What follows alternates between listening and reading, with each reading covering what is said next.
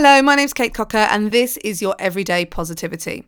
It is coming to my attention when I'm meeting my coaching clients that the words "I should be doing this" are appearing more and more often. I had one client this week who is launching a business and she said, "I should be doing this more consistently.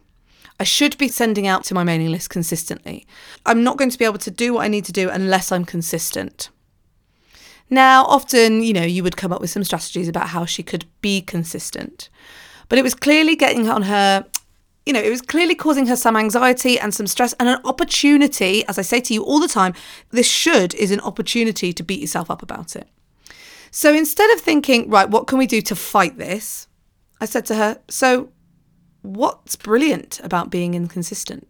She replied with, well, it means that I'm really spontaneous and it means that me and my family get to do really fun things. And I hate being locked into routine because I like that uplifting feeling of the fact that you can wake up in the morning and sometimes you can just change all your plans.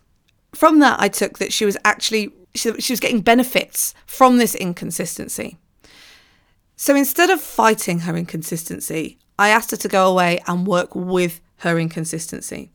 Now that could be that she employs people to help her to be consistent, to force her into that mold a little bit so that she actually gets what she needs from her business.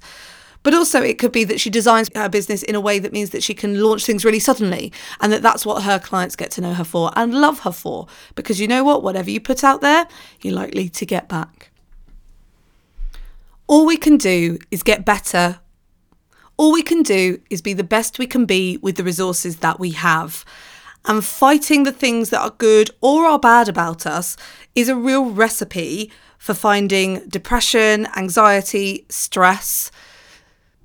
So go out there, face into it, accept the issues, and you'll be in a much better place.